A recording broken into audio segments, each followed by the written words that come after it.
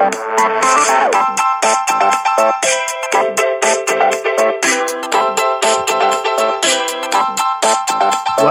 to Different Gravy, not just another Sheffield Wednesday podcast. I'm one of your hosts, Richard Miller, and our co-host and all-round general son of a gun in Calgary, Canada, is Dr. Luke Gledall. How you doing today, Luke?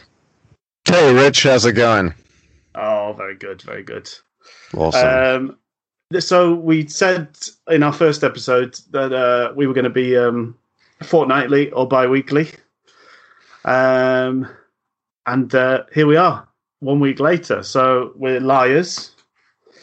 But this sort of comes by way of a bonus episode, a Brucey bonus, because the situation that we were talking our way through last week has come to a head of sorts, has come to fruition. And Steve Bruce walked out the door on Monday, maybe as a result of the podcast. I think the overwhelming pressure that we thought that was the worst of all worlds was him now staying after his flirtation with Newcastle United. So this counts as breaking news, certainly. So we should play our excellent new intro.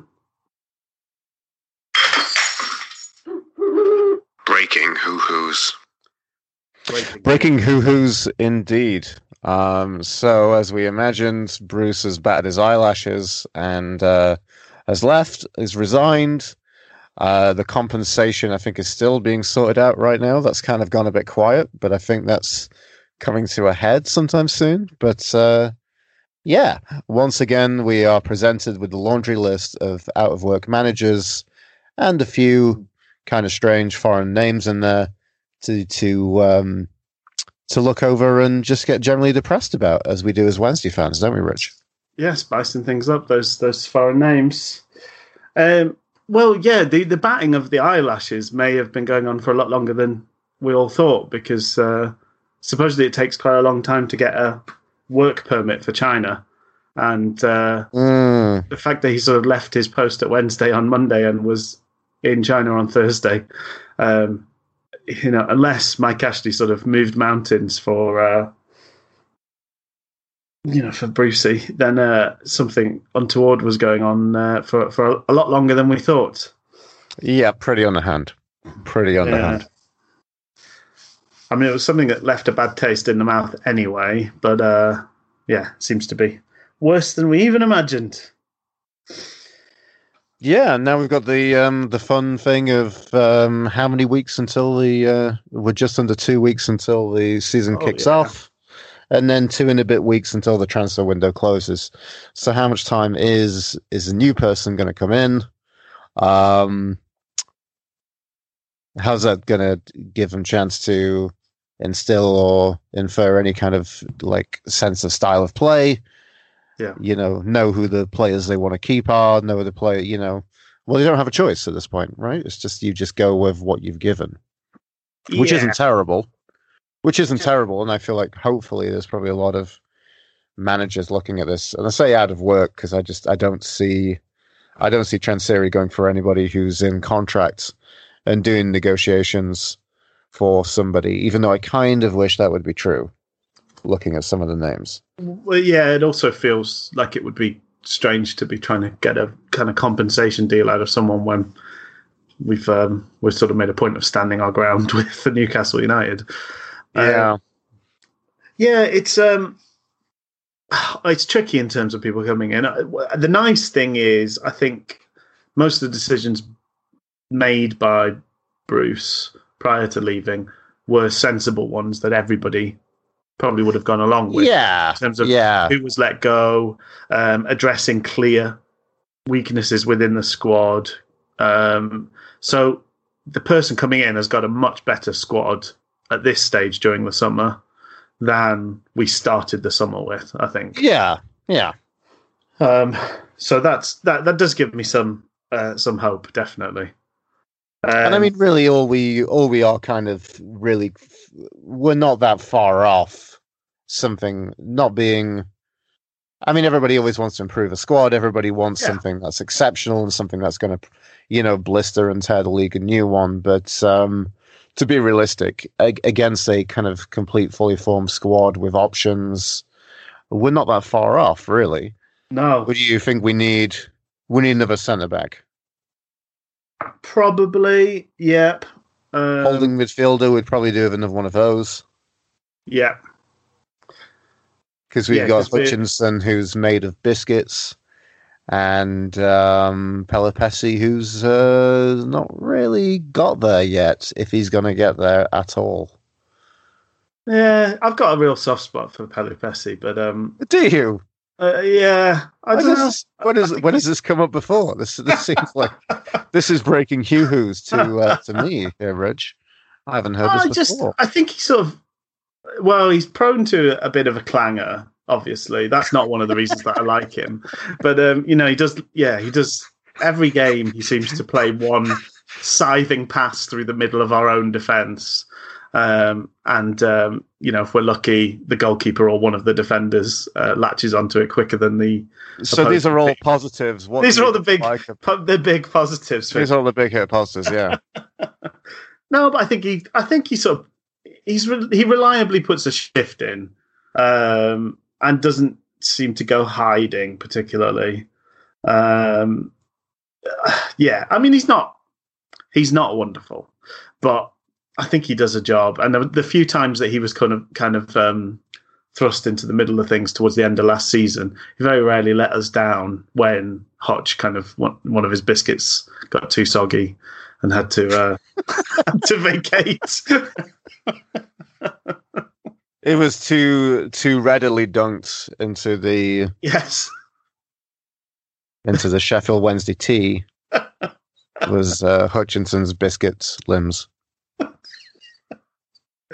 The physio grades him on a scale from rich tea all the way up to hobnob, and some days. Which just to kind of walk through that analogy with myself and the listeners, Rich. What level is rich tea at the is that the poorest of the biscuits? That's very low end. Yeah, rich low end biscuit stand up to much scrutiny. Rich tea low end biscuit is a good episode title. I think. That's pretty good, though. Rich tea is a lovely biscuit, but dunking wise, you really have to mind your cues. Do we get some of the more higher end of the scale? We start involving chocolate. Is that what happens with this? Well, chocolate certainly adds a bit of solidity, a bit of backbone. Yeah, right. So Hutchinson needs a bit of chocolate this season. Yeah, I would be spreading chocolate on his knees, just in case. Just a bit of Nutella, potentially.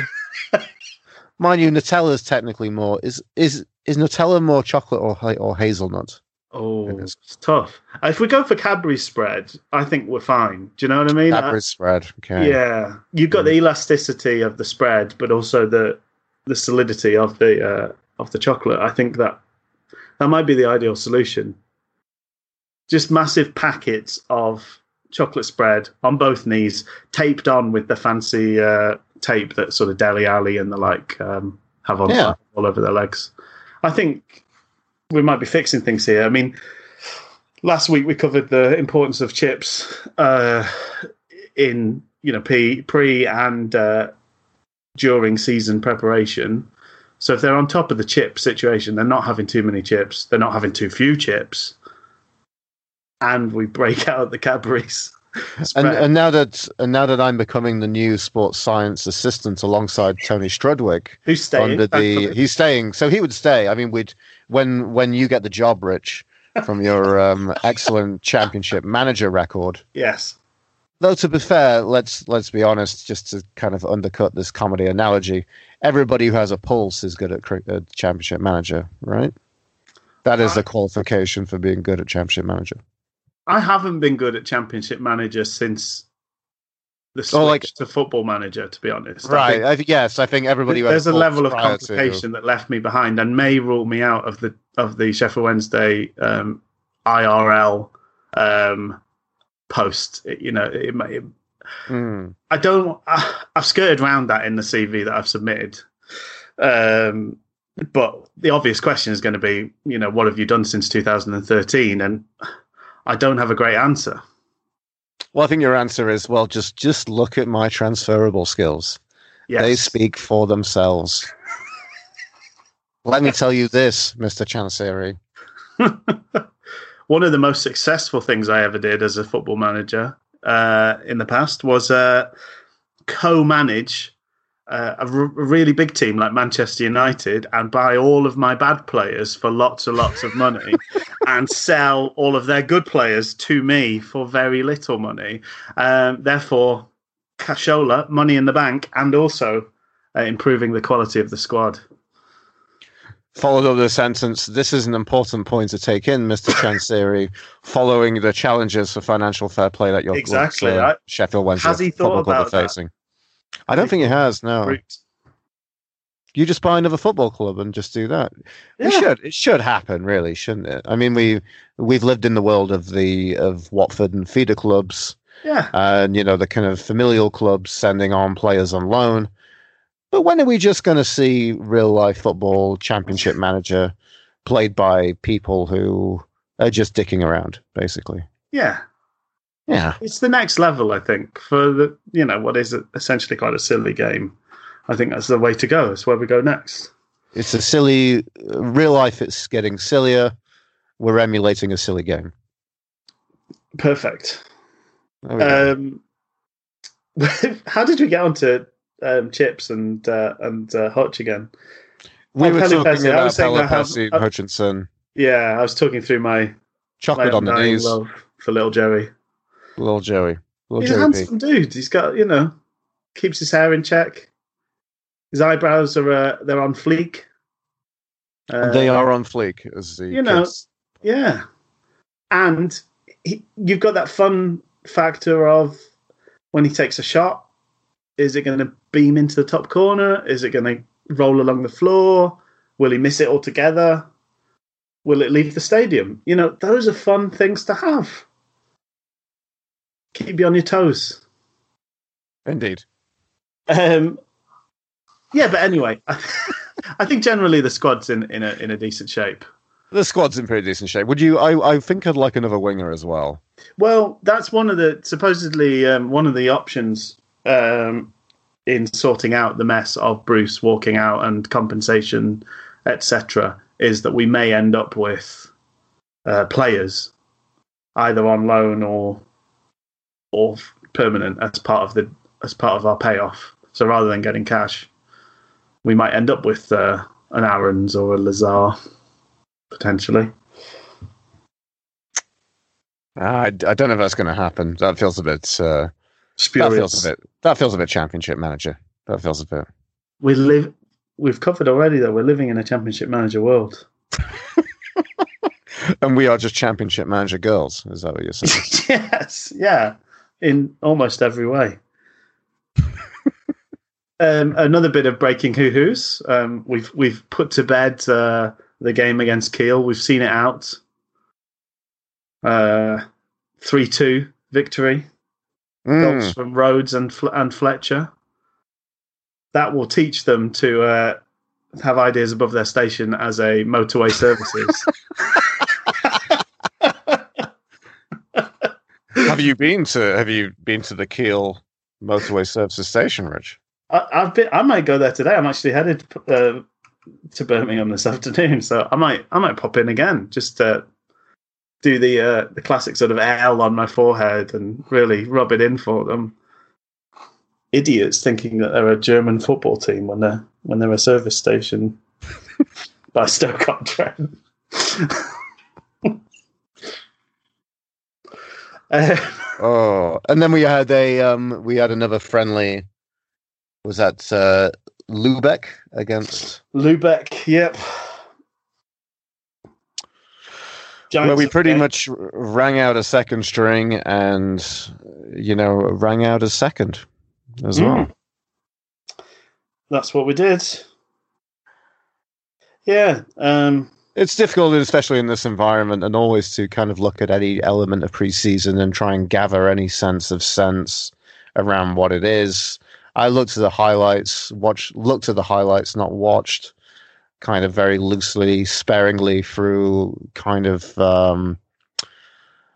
100-yard stare, possibly looking at my TV with those highlights. And it was. It looked all the more tedious and looked like we were ran rugged by a third or fourth tier German side. Yeah. But I don't know. They looked incredibly leggy, and I know that there's been a lot of training sessions, so it looks like it's something which it's just a preseason friendly, isn't it? It's just that's the important thing, really, is getting training. through running and getting through the minutes, isn't it? Rather than it's nice to win as well, but it doesn't really tell us anything. The fact that we kind of beat up on some pretty low-level opposition before we left for the tour, makes you feel good, all those wins. But it doesn't really lead anywhere. Yeah. Was it Bobby Robson that did that with England? Did he do what with England, sir? I think maybe before Italia 90, or maybe it was another tournament. He sort of played San Marino and stuff like that, and maybe even some club teams, so that they would build their confidence. So the idea was that you go and play like Shamrock Rovers and beat them 5-0, so that when you then went to the World Cup, you'd be feeling 10 feet high and sail through everything. Exactly. We went and put 7 past Glen Toran. Look at us now. Yes, exactly. The Germans will be quaking in their boots. And they're quaking in their boots, yeah. So do we want to go through the grey list of grey men? The grey list of grey men. Should we do the new kit first before we I'm happy to do new kit. Who this, as the scrubbers across the city pronounce. Did you see their horrendous media launch? I saw bits. A bit like you watching the highlights. I was sort of watching it with a faraway stare and a disdainful look in my eyes. I just think that we can agree, and especially I'll get onto this in regards to ourselves, all media launches these days are just on a spectrum of cringe. Yes. It's just, why is it just has to be, you have to have someone like, coming up behind, we have like a slight reveal. We've got a new player. Oh, we can see their silhouettes. Oh, it's this guy. Oh, we knew he was going to sign because we heard rumors. Or now he's coming in, so we're behind him and we follow him going into the training ground. Oh, yeah. And all this stuff. Did you see the... so they just did that horrendously tedious... I think that's the thing. They can say all of these things, you're like, well, it was well made. It wasn't like our podcast. They're actually... production values, money spent, dedicated professionals, all things we don't have and are not. But I've splashed out on a soundboard, which is going to take things to the next level. If you ever do a joke at any stage, I'm ready. I'm ready to roll with that. If I ever do a joke at any stage. If you ever do a joke. If I ever do a joke at any stage. If you could warm me up a little bit ahead of time, because obviously I need to unlock the phone and get to the right page in the app. But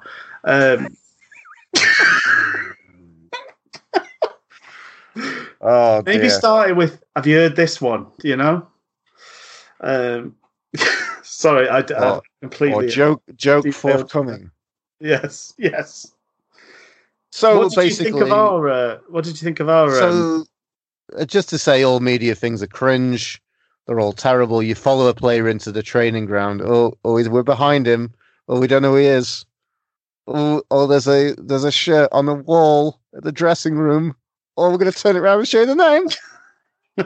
All that stuff, and it's just. Did you see the Mansfield one?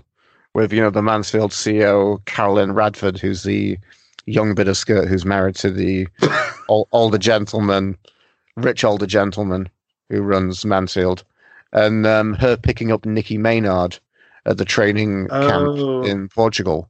All soundtrack to a instrumental of Fergie's Glamorous. Wow.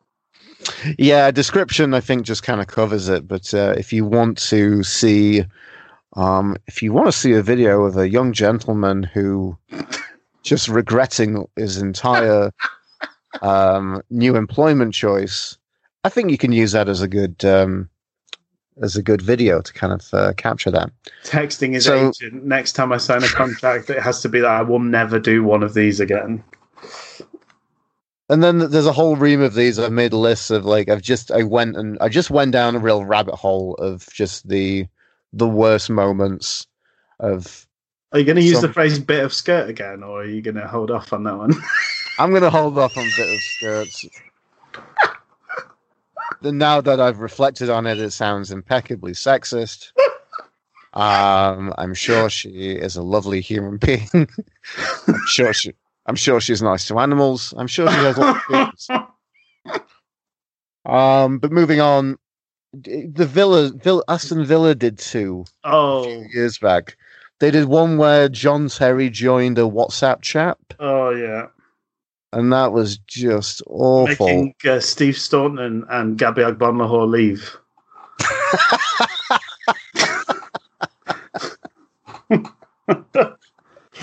And all the black as well. So I think that was the John Terry has that rule, doesn't he, in the dressing room? No blacks, no Irish, no dogs. So that's why they immediately left the WhatsApp group, I'm sure. Exactly. And then did you ever see that they did a Love Island Tyrone Mings when Tyrone Mings signed? There's just all these hideous, awful. So the Chelsea one was pretty bad with Rudiger. I remember that one. Yeah, the kid, the little girl going into the shop and saying, "Would you want Rudiger on the back of your shirt?" I can't. He's not signed. And then he comes out of a cupboard in the closet, covered in the club shop. Actually, I have signed. Brilliant. Just waving his contract in front of her tiny little joyous face. Have to do a second take when he comes out with some cobwebs over his face. We've signed a workaday centre-back. Yes! As a 7-year-old girl, that's exactly who I want on the back of my shirt.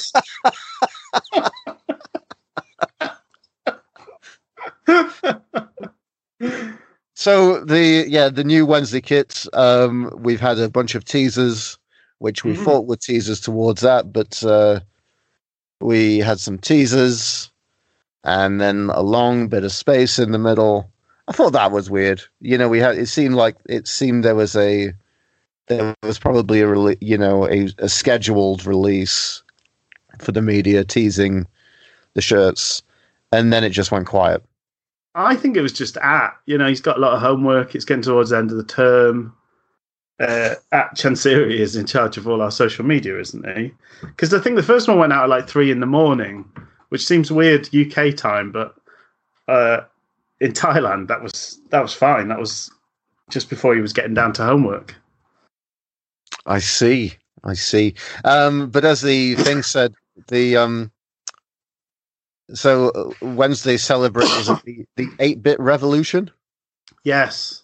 Have you ever heard of the 8-bit revolution, Rich? I haven't. No, neither have I. I'm a sort of trendy guy, but 8-bit revolution was new to me. Another episode title suggestion, Children of the 8-bit revolution, is one I've written down here as well. And I have some overarching questions. So in the video, Lucas Zhao, and looked on by a couple of colleagues. Can't remember who. I think it's Moses and Moses Adebayo, Kadeem Harris, I think. Oh, maybe Kadeem. Yeah. And he's playing a Sheffield Wednesday mobile video game. Yeah. Which I really want to see the release of. Well, with the 8-bit revolution, that's just a matter of time. It seems to be purely replicating Stephen Fletcher's overhead goal against Swansea. That seems to be what you do in the game. And then when you do that, you unlock a kit. I think it sounds like a good game. It's the sort of thing you see advertised on Instagram, and it'll go like it's harder than it looks, or something like that. It's kind of tease you in. Or the new way they seem to the new way they seem to advertise these games is that Mom is really good at it and Dad is bad. I don't really know what I'm supposed to take away from that, but maybe I need to exert my masculinity by being good at a mobile game and really showing women that they're not up to the scratch when it comes to, making Stephen Fletcher do overhead kicks. It looks like the game looks like, it reminds me of something like Total Soccer Manager, some really terrible third-rate football management game, and one that I think contains my favorite of those terrible management games, which is when you do the ground improvements. Oh, and I hope it comes out like one where you can like upgrade the bricks in the ground. Oh, beautiful! Yes, one where you buy undersoil heating. I used to like that in Premier Manager. Used to buy undersoil heating and just bankrupt my conference team. Just on the vague hope that my game against Altrincham will go ahead. Yeah, in the first week of December. Worth it, I think. Imagine the money you'd lose not having that game. That'd be like maybe £3,000 or something, I think. Yeah, that's a lot of money. Oh yeah, so those were good games. Those were the days. Well, yeah, let's roll that back. Let's have it. It's nearly summer holidays for At, isn't it? So he can get cracking on it. So, but yeah, I like the I like the new kit. I like the stripes on the. Well, were we previously told that we couldn't have stripes on the back? That was a giant no-no. I don't think there's ever been a rule about it, but certainly commentators moan about it. Right. But I don't. Yeah, as far as I'm aware, there's never been a kind of law forbidding it. But you'll certainly get the likes of Alan Biggs moaning. But yeah, I like the stripes on the back. I particularly like the away kit a lot. It's okay. Yeah, I think it's fun. Yeah. Especially if we wear it with the green goalkeeper's jersey. We'll really confuse teams, I think, which is... we could just get away with multiple handballs in the area. Yeah, any dissension in the ranks. Everyone wears gloves. And the goalie wears the same kit colour as everybody else. There we go. Rush goalie. There's nothing in the rules to say you can't have rush goalie. But I enjoy the kind of blocks on the stripes. I'm calling it Disco Tetris. That's a term I'm copywriting for that one. Yeah, I like it. It's good. Yeah. New kit, it's good. Media release, less than good. C+. C++. Oh, yeah, they're all bad, and I don't know why everybody's terrible. doing them. Well, I don't understand. Like, I mean, it's kind of like you must think you're trying to use like to get kind of very academic here. You're trying to use media for the purpose of what you're doing it, but like you can do that in words or a picture. You know what I mean? But it just feels like everybody else is doing it, so we should be doing it. And it's like that's what it is. But now we are two old men moaning about social media, which I hate to be so cliched. What's this snap scan thing? What's that all about? Face snap. What are they doing on there? But anyway, the shirt's out. It looks nice. No sponsor right now, so that's pretty good. It'd be quite good, yeah. It'd be quite good to get one before sponsors go on. Is that going to be the next blurry video announcement? Sponsor unlocked. D Taxis. Remember Darbar? It was everywhere for a while. That was fun. Darbar was everywhere, yeah. plenty of lovely body burning curries. In the Hillsborough region. Take a D taxis to Durban. Fancy after the game getting this game out of your system. do so with a very spicy Buna. Yes. Right. Shall we do this? Shall we attack the list of grey boring men? I've got 3 sites up. I've got thesacrace.com. I've got Sky Bet, and I've also got nicerodds.co.uk. Ooh, nicer odds. Yeah.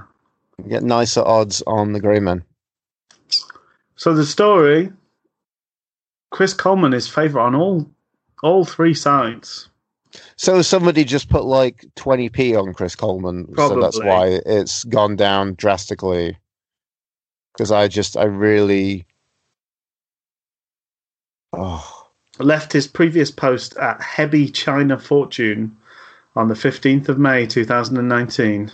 The hilariously titled Heavy China Fortune, because coincidentally he is getting a bit of a fortune to manage Heavy China Fortune. Absolutely. So as the sort of favourite as it stands, Chris Coleman, any thoughts? No. Hard no. Hard no.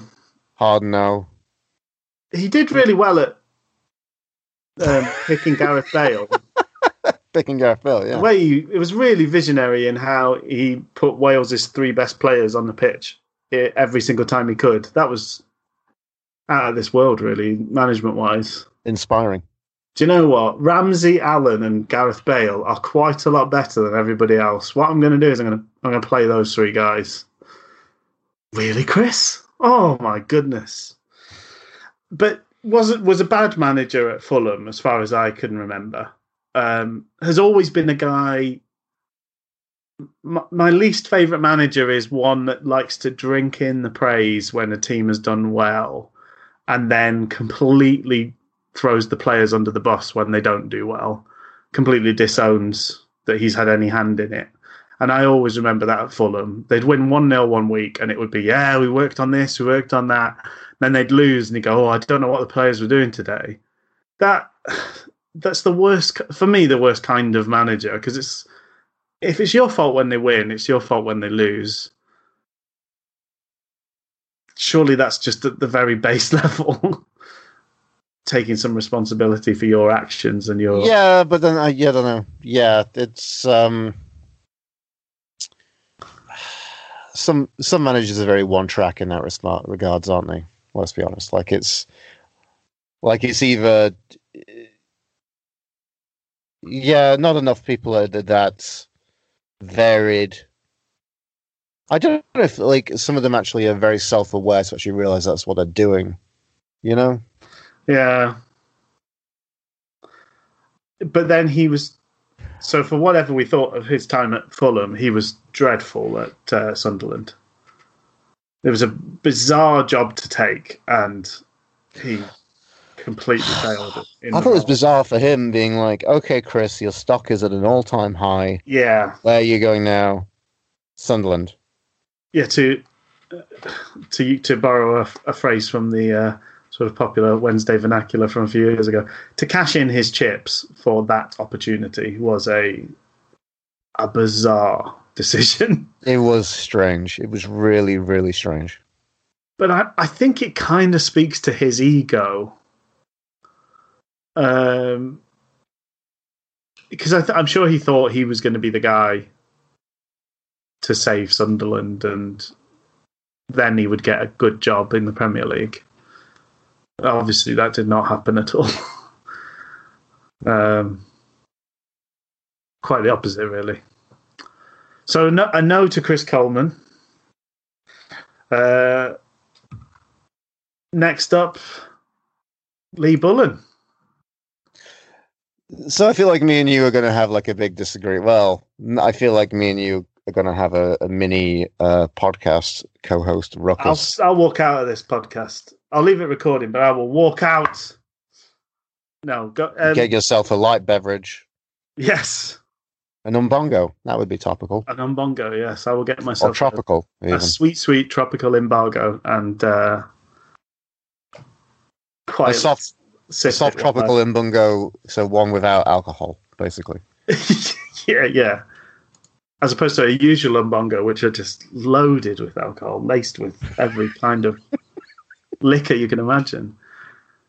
Okay, you go first then on... So, Bullen, I think, I still feel right now, maybe it's the sheer level of apathy and of the situation, the fact that this is very incredibly Sheffield Wednesday move to just be without a manager, just so close to the season, to just go off that buzz and kind of thrill of all that continuation and the good form that we were showing at the end of the season. It feels like, despite the stuff off the pitch with the financial situations, felt like morale was kind of high. So to have this situation with Bruce left now, no one at the helm, who knows if someone's coming in to kind of bring all that in. He's taken all his backroom staff. The only person left, seemingly, are Neil Thompson in the academy, Tony Strodobit staying, and of course, Lee Bullen. Lee Bullen's been a huge servant to the club. He's been around for a long time. He's seen a lot. He's had a couple of cracks of the whip at the caretaker manager position, or like holding things over until someone comes in. He is, by all means, in the press saying that he is ready for the job. And I think I don't know. It's one of those things where it's you're getting halfway closer to the wall every time. I don't think you're ever really at the wall, but he is getting closer. He's getting closer to being ready. A part of me thinks, with the level of apathy about the financial situation and who should be coming in, and knowing that Chansiri doesn't particularly want to look at negotiating with someone for, to bring someone in for compensation, it feels like we maybe should be okay with just Lee Bullen for a little bit. I think we'll miss the transfer window, but maybe it gives us time to actually properly look at, who's out there and interview someone who's... Yeah. Lee Bullen... I guess there's always the element, are we going to act? We're in a position where, to get things right, to get prepared for the season, we have to kind of rush. But that means making a rush decision, obviously, which isn't the best thing in the world. Lee Bullen, for the time being, is a very different prospect to Lee Bullen getting the job, though. It is, but do we have like a Stuart Gray situation where we give him the chance to make the job his own? Maybe. I mean, it's interesting you sort of said, like, getting to the wall, and he's getting closer to the wall. Like, there's a sort of presumed every member of the backroom staff is just wants to be manager and is getting closer to it. And a lot of people are second in command and never get any further. And a lot of people should have stayed second in command because they were a good second in command and they were not good managers. I mean, Steve McLaren, in so many ways, was a much better assistant to Fergie than he's ever been a number one himself. Sure. And I think Steve Clarke's another one in that bag, where he seems to be a wonderful assistant manager. I mean, it seems to be sort of part of really good, successful squads. And then as a manager, very questionable. So there's always a question. It never seemed previously that Lee Bullen seemed to have the ambition to make it his previously. Maybe things have changed on this occasion. Maybe some things have changed. Maybe he's got the chance to go for it. Then maybe... I don't know. Then maybe someone else comes in and turfs out Lee Bullen. Maybe for the sake of Lee Bullen feels he needs to do this, and this is his opportunity to make it his own. And I'm purely talking for the sake of one man, not the sake of a football club. I know that he would be dedicated. He would be someone who'd do his utmost to do the best job that he could and to be a success at Sheffield Wednesday. Saying that I'm not... Yeah, keeping him on for a while is a good idea. I think it's mainly the best option right now in terms of the names I'm seeing is to just keep him on, see how he gets on. So if I just kind of, I love Lee Bullen. We were talking last week about good memories, and he was part of some of my best memories as a Wednesday fan. He was a very limited player, but a wonderful leader for that young team that took us up under Sturrock. And, still managed to produce some really fascinating performances in all sorts of positions when we got back up to the championship. I don't really buy into this thing that there's a kind of destiny to him being our manager. Maybe he'll come and do a wonderful job, and I do think, like you, I think we should start the season with him in post. Nobody's going to be able to come in a week and make signings, turn things round. So the continuity of Bullen, at least for the short term, makes sense. But for me, that would be very much in mind to go and get somebody else permanently. But that gives him a chance to make it his own. I mean, you can make yourself undeniable. Stuart Gray, he made the case undeniable because he produced wonderful performances, including, was it 7-1? What was the amazing victory against Leeds? That was a 6-0 victory. 6-0, there you go. So it's the same margin, but yeah.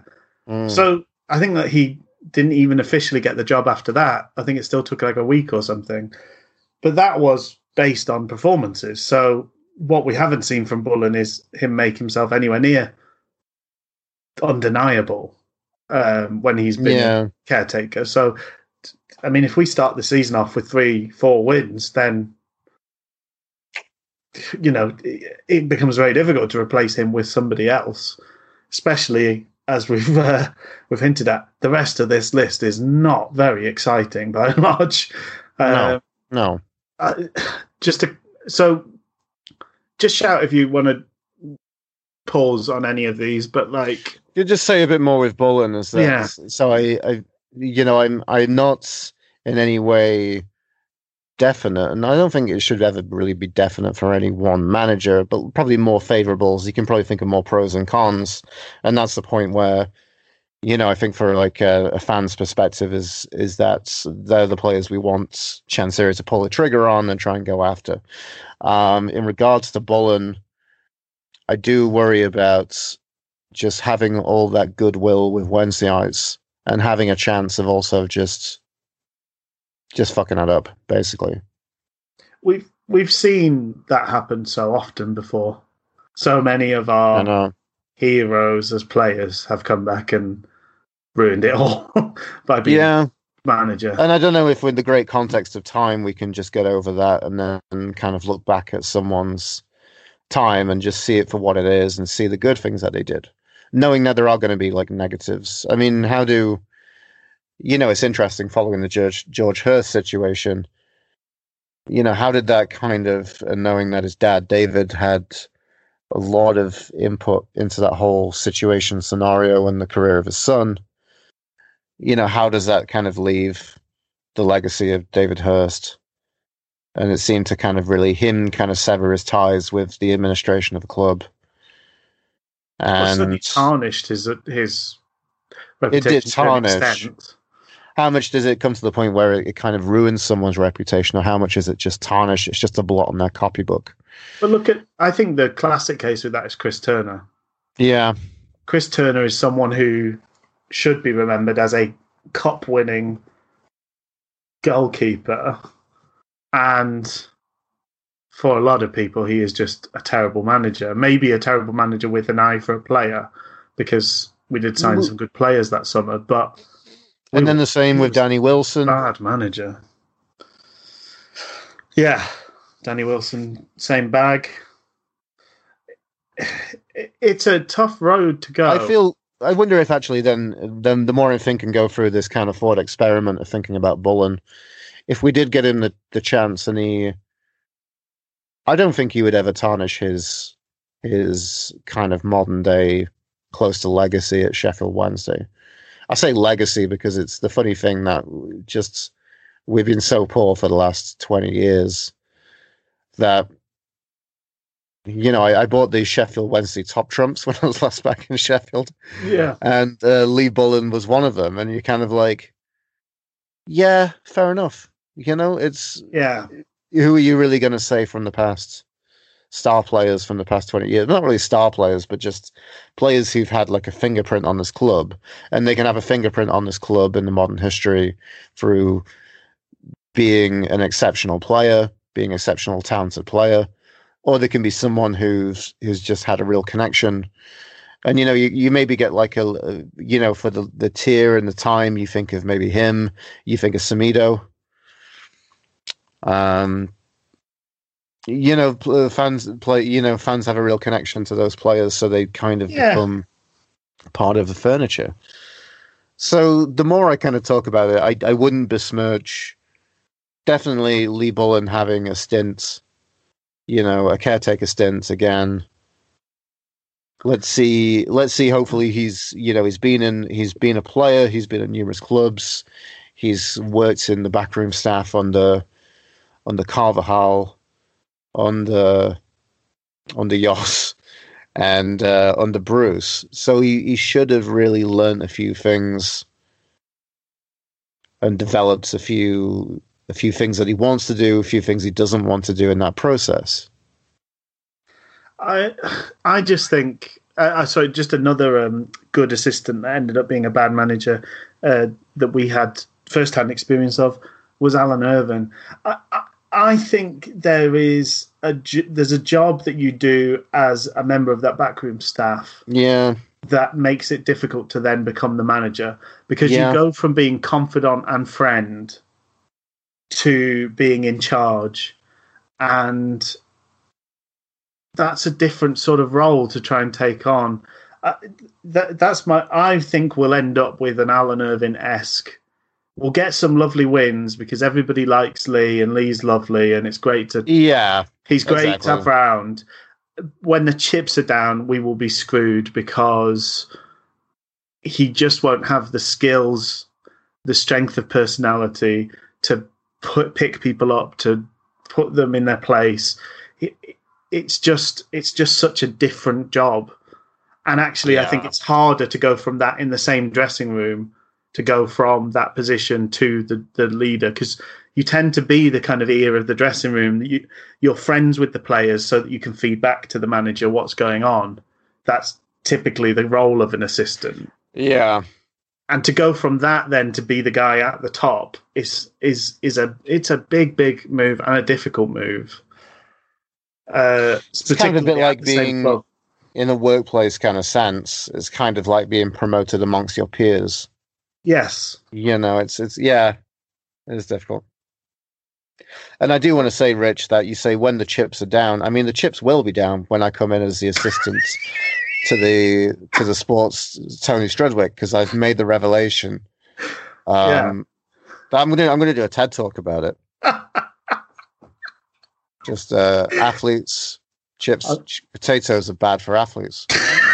I'm just imagining you every few days to Tony, sort of going, is it just the chip bit again you want me to do, or? I've been reading about legumes, actually. No, just stick to the chips, Luke. Legumes. Stay in your lane. Stay in your lane. Stay in your chip lane, Luke. Tubulars. That's what you do. It's another word for lane. That's where I want you to stay. Tubers, isn't it? Not tubulars, anyway. Yeah. So. Oh well. Do you, on your list? I just want to bring this one up. So I feel like for me, and I feel like a lot of Wednesdayites, and I feel maybe yourself as well, the only name that kind of popped up initially was Chris Hughton. Yes. And he's, at the time, apparently in the papers, he said he distanced himself from the position. I think Big said recently maybe he's going to come back and, you know, maybe it's not quite too far away from him. And I don't think it would be too bad for him. I think we're a pretty well established championship team. Yeah. We're in a fairly decent spot. The squad is pretty good. I think there's some limitations, but I think it should be fairly appealing for him. Yeah. I would think so too. I suppose there's always that thing of gardening leave and things like that, isn't there? Like if he's in a position where he's actually going to earn more money not doing anything, that's a harder conversation to have with people, isn't it? But sure. But still, yeah. In so many ways, I think he would be a good fit, and it should be a good position for him. Yeah, and a good appointment. I think it would work for all parties. I think if it went well, which I think you'd be fairly confident of it happening with Houghton in the position. Yeah, I think. I mean, he would be the dream. He would. How realistic it is, I don't know. He's out here at 16-1 in the sack race list. Mm-hmm. 12-1 on Sky Bet. Are we going to go through some more rando names? Some rando names. Well, there's Rowett or Rowett. I don't think Rowett would be too terrible. I mean, but I know you're going into that aspect of they've come off two moderate failures. Yeah, I think that Stoke job was really a poison chalice in that season where essentially the players aren't good enough to earn what they were earning at Stoke City at another Premier League team, so they're just going to stay there and eke out their wages. Yeah. Somebody like Ryan Shawcross will be on a lot of money, probably never going to get a Premier League team again, so he's going to see out that contract at Stoke till the very bitter end, and whether he plays well or not in that time really is neither here nor there. Yeah. And unfortunately, Joe Allen is kind of in that position as well. So, like, you've got players that will be taking up huge chunks of your budget, not bothered about playing because they're just annoyed that they didn't get asked to go anywhere else. That's such a tough season to have, especially after they've spent all year losing as well the year before. So don't hold that against him too much, but he's not seen out any particular successes elsewhere either, has he? He was decent at Birmingham. Decent. He was very good at Birmingham. Let's be honest, and things kind of went very bad after he went from Birmingham. Yeah. And then, so because he went away from Derby, I thought he was fired from Derby, but actually Stoke paid compensation for him. Right. Okay. Yeah. So, and Derby's, I don't know. I think what is success at Derby? Success at Derby is like 5th or 6th. Yes. I mean, much similar to us, but I just feel like they should be seemingly better equipped to do better than they do every season. They spend the money to finish first and then finish 5th or 6th. Finish 5th or 6th, yeah. Or if they've got a terrible manager, 7th. Yeah, and they're seemingly in this day and age kind of similar to us, but just a lot better equipped in terms of squad. So I don't know. He was still in work there, so maybe that's something. I thought he was fired at Derby. I thought it was that. Then I thought he went to Stoke, but apparently it's compensation that he went to Stoke, and then so didn't really pull up in trees. But I feel like his teams play okay. Mm-hmm.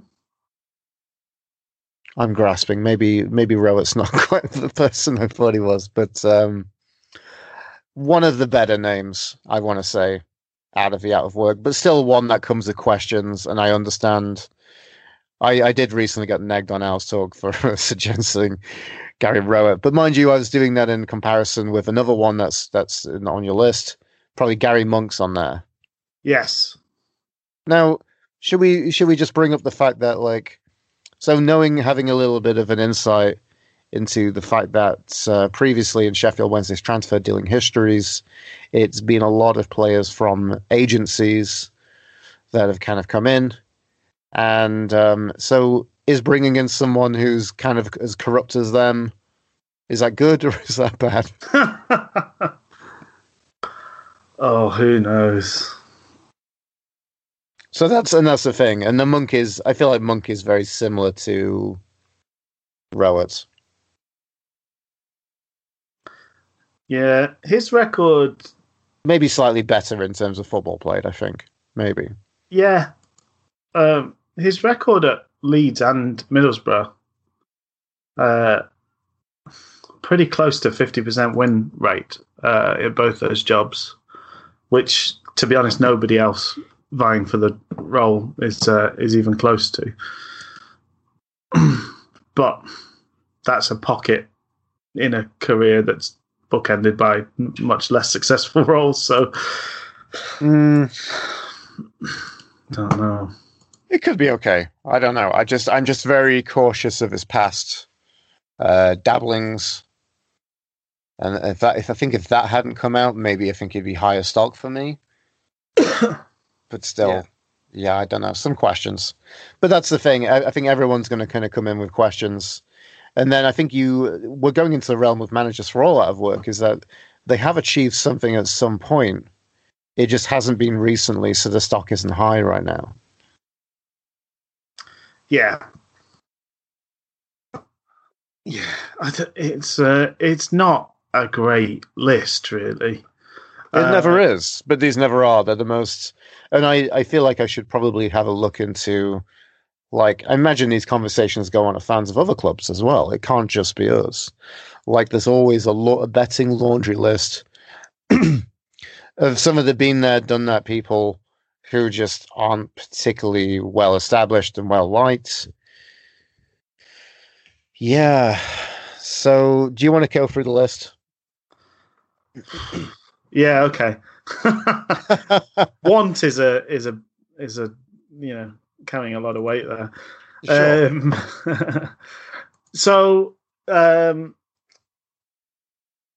So we've already talked about Coleman, who's sort of the betting favourite. Lee Bullen is kind of 3-1 or thereabouts. Rowett 8-1, or on Sky Bet 5-1.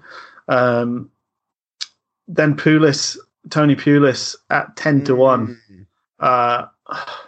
So, seemingly a reiteration of our time under Mr. Megson. Yes. Awful football, sometimes effective football. He's that classic thing, though. If you get results, you sort of don't mind the football, but if you don't get results and you don't have the football, that's just the worst of all worlds. Nigel Pearson, another ex-player. Yeah, that would never happen. No. I don't want it to happen either. I really do not want... Really, really do not want Pearson. And then we start to get into some weird ones now. So Zola. Hard no. Yeah. Daniel Stendel, the Barnsley manager. The Barnsley manager, interesting, yeah. And I guess there's been some rumours of, it's pretty fresh. He achieved promotion with Barnsley. Apparently they play like a high press. Does he play that Gen pressing? That Gangan style. Yeah. Yeah. As promoted by Sai. Exactly. Yeah. That's how they very, very pressing in South Korea. Giovanni van Bronckhorst. Yeah, where is this one coming from? He seemingly did really well at Feyenoord and then lost his job or left. Yeah, but it seems a bit pipe dreamish to think. Yeah, well, he's just a manager and we have a job open. He's a manager that doesn't have a job. Oh, I'm sorry, Rich. Sorry, I forgot this was a betting list. Sorry, I know, but it's just... Well, no, but it's just... no, we are increasingly in the realms of how the heck is this person here? Nigel Adkins. Terrible choice. Sol Campbell. Paul Cooch. Paul Cook, he's always got a sore throat. Always been shouting. Literally just a second to stop shouting. Paul Cook. So I miss him from Radio Sheffield. Maybe we should try and go for him just for that aspect. Just so you can work on your impression of him. I've just been screaming. I've spent the last 6 hours screaming at the top of my lungs. I must say that was the highlight of the Irvin reign, was just the post-match. I think all of his commentary just, Exeter, they're like a second coming of the total football of Amsterdam. Yeah, I don't know. Paul Cook could be okay, but he's in work, isn't he? He's in work, as is Danny Cowley, there's a lot at 33-1. 33 to 1. I would like the Cowley bros. Kike Flores, 33-1. Ian Holloway, 33-1. Anthony Hudson of the Colorado Rapids. I made a note about Mr. Hudson. I said, if I could fail it there, I could fail it anywhere. It's up to you, Colorado. He's bringing in he's bringing in a 31% win rate from 19 games at Newport County, 25 games with Bahrain, 27 games at New Zealand, and winning 17.5% of his games at Colorado Rapids. That's weird and terrible. What a fun combination.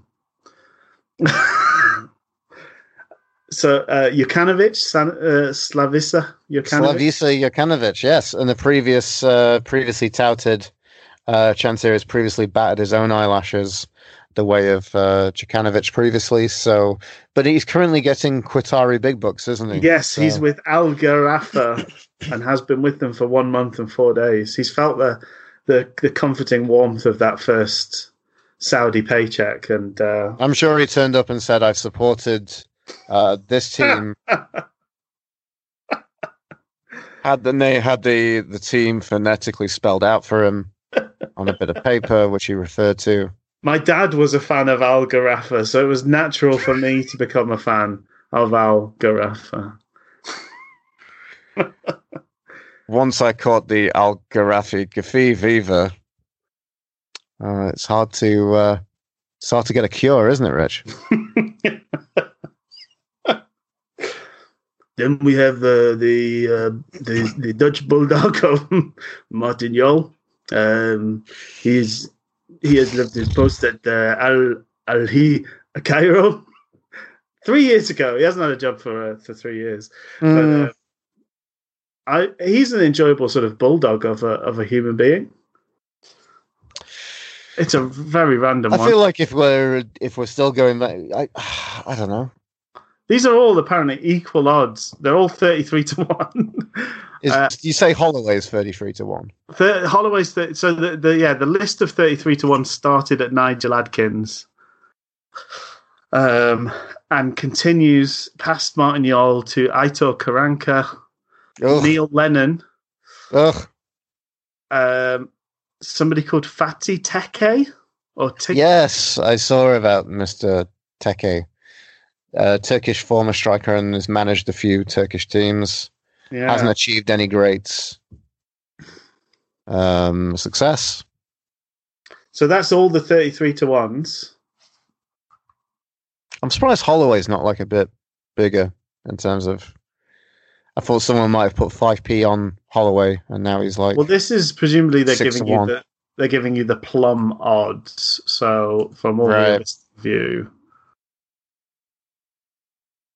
He's pretty far out on. Some people have mentioned Holloway on Else Talk recently, and yeah. I don't know. Yeah. We all think of. If you want to think positive of him, you can think of that crazy Blackpool team that kind of took all Palace of the weird. took all of the weird Lego bits that nobody wanted and somehow managed to make a really cool spaceship. Yes, that's an amazing analogy, Rich. I love that. That's great. And they did well with Palace as well. Yeah, but going back to Blackpool, everyone's bringing their own packed sandwich wrapped in foil. Yes. And and somehow out of the magic of this, we've created like a Disney rags to riches story. I mean, there was definitely an element of throwing as much to maintain a family-friendly aspect on this, as much spaghetti at the wall as possible, and seeing whether enough of it stuck. Because that he signed Bannon for Blackpool, or was it Crystal Palace he signed Bannon for? Yeah, signed for Palace, I think. Palace. Yeah, he was at Because Palace. he just signed everybody, and he signed Bannon and didn't have a squad place for him because he signed so many players that summer. He's a big fan of Bannon, though, isn't he? He had him at Blackpool as well. He was on loan at Blackpool, I think, from Villa. But he managed to turn Luke Varney into a Premier League striker. See, and then it's incredibly. We went back to talking about last week about football managers sometimes understanding very primitive things about football, which we think as fans, but then we think, well, no one else is doing it, so maybe it's just nonsense. And that basically, like I'm saying, is let's just pretend we're playing Pro Evolution Soccer and then just buy a bunch of players who've got 90 odd pace. Yes. Or your 18 to 20 pace on your Champ Man and Footy Mans of the world. But it seems to work for Warnock, and then Holloway does the same. Holloway buys a lot of pacey players. Yeah. And seemingly is his rebirth in football management when he came back to Blackpool and found success was basically he went on the continent and discovered 4-3-3 to kind of be very primitive. And he just signs a lot of pacey wingers and pacey strikers. Yeah. And he just goes on a pretty attack-minded, and it seems to work. So yeah, it hasn't worked for a while.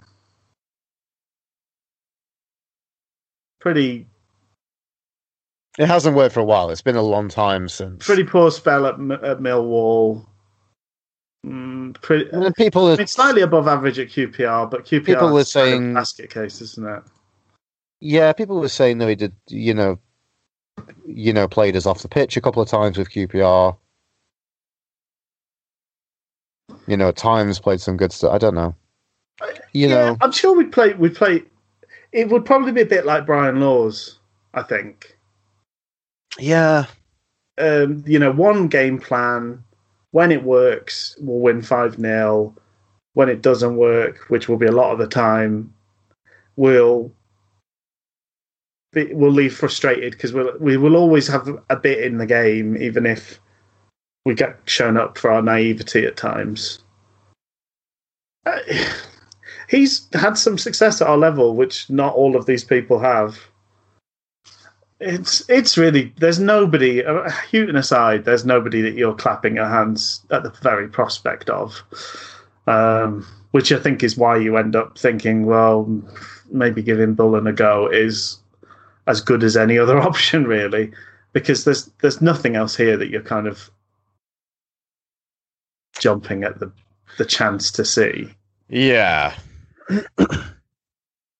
But again, the nature of football management of just be incredibly cynical about this, and who knows how long it would have worked with Bruce until it failed. I think that's a question. How long does it work until it fails? Can it work long enough with a club for them to achieve some degree of success? And that's what you kind of want at Wednesday, really.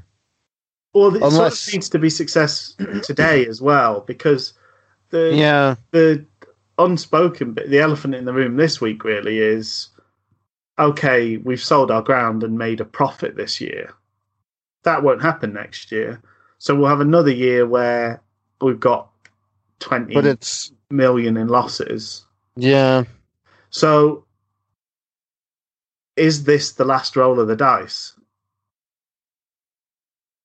this season? But I don't feel that yeah. So then the next question is, when's the rebuild going to happen? That was supposed to be this summer, wasn't it? But we still, Chansiri doesn't want to sell players.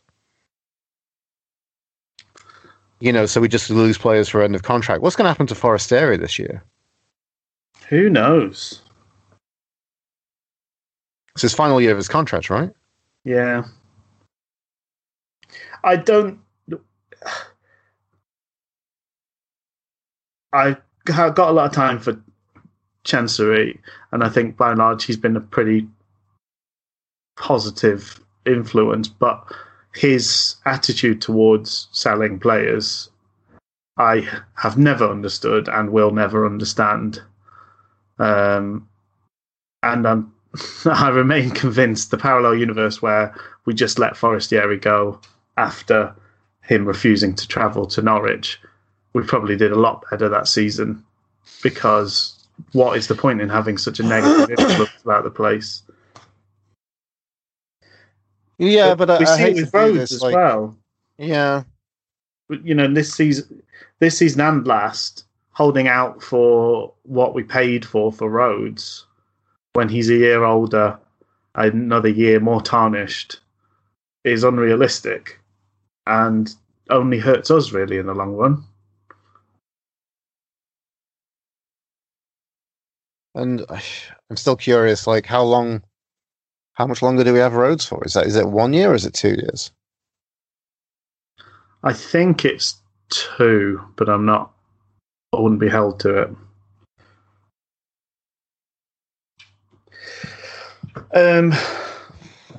Yeah, it's very tricky. But that would make me, if we're right in presuming that this is a very important season and getting up would make it, make all those frightening deadlines fall away, that would be a reason to go and at least try and get somebody that's in a job if you need to, or chase after Houghton and give him a package that makes the garden seem less enticing.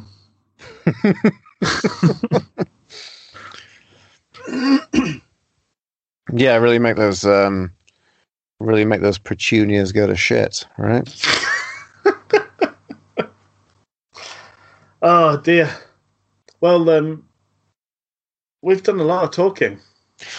We have. I think we've covered managerial. We've talked about the kit. We've talked about, yeah, we've covered pretty much everything, right? I think so. Yeah. Oh, shall I end with my tortuous analogy? Please do. Please do. So, the playoff final, he felt betrayed by Hull City, and we felt betrayed by Hull City. Almost like the sort of spare partners who'd been cheated on. Okay? Mm-hmm. And through sort of, spending that time looking things up on Facebook and thinking over the end of that relationship, we happened upon the idea that what would be really good is, because they cheated on us, we would get together, and that would be the kind of positive to come out of it. So we had to employ Bruce. It had to happen. But it didn't work because it happened for the wrong reasons. So it was always going to fall apart. It was always going to end badly. But it had to happen. It was inevitable. So there you go. That's my terrible analogy for this week. I love it. I love it. Yeah. And that's Different Gravy, ladies and gentlemen. The podcast where we say there are too many Sheffield Wednesday podcasts. Let's have another one. Absolutely. People like them. Let's do more. Well, have a good week, Luke. Have a good one, Rich. Cherry bye. Cherry bye.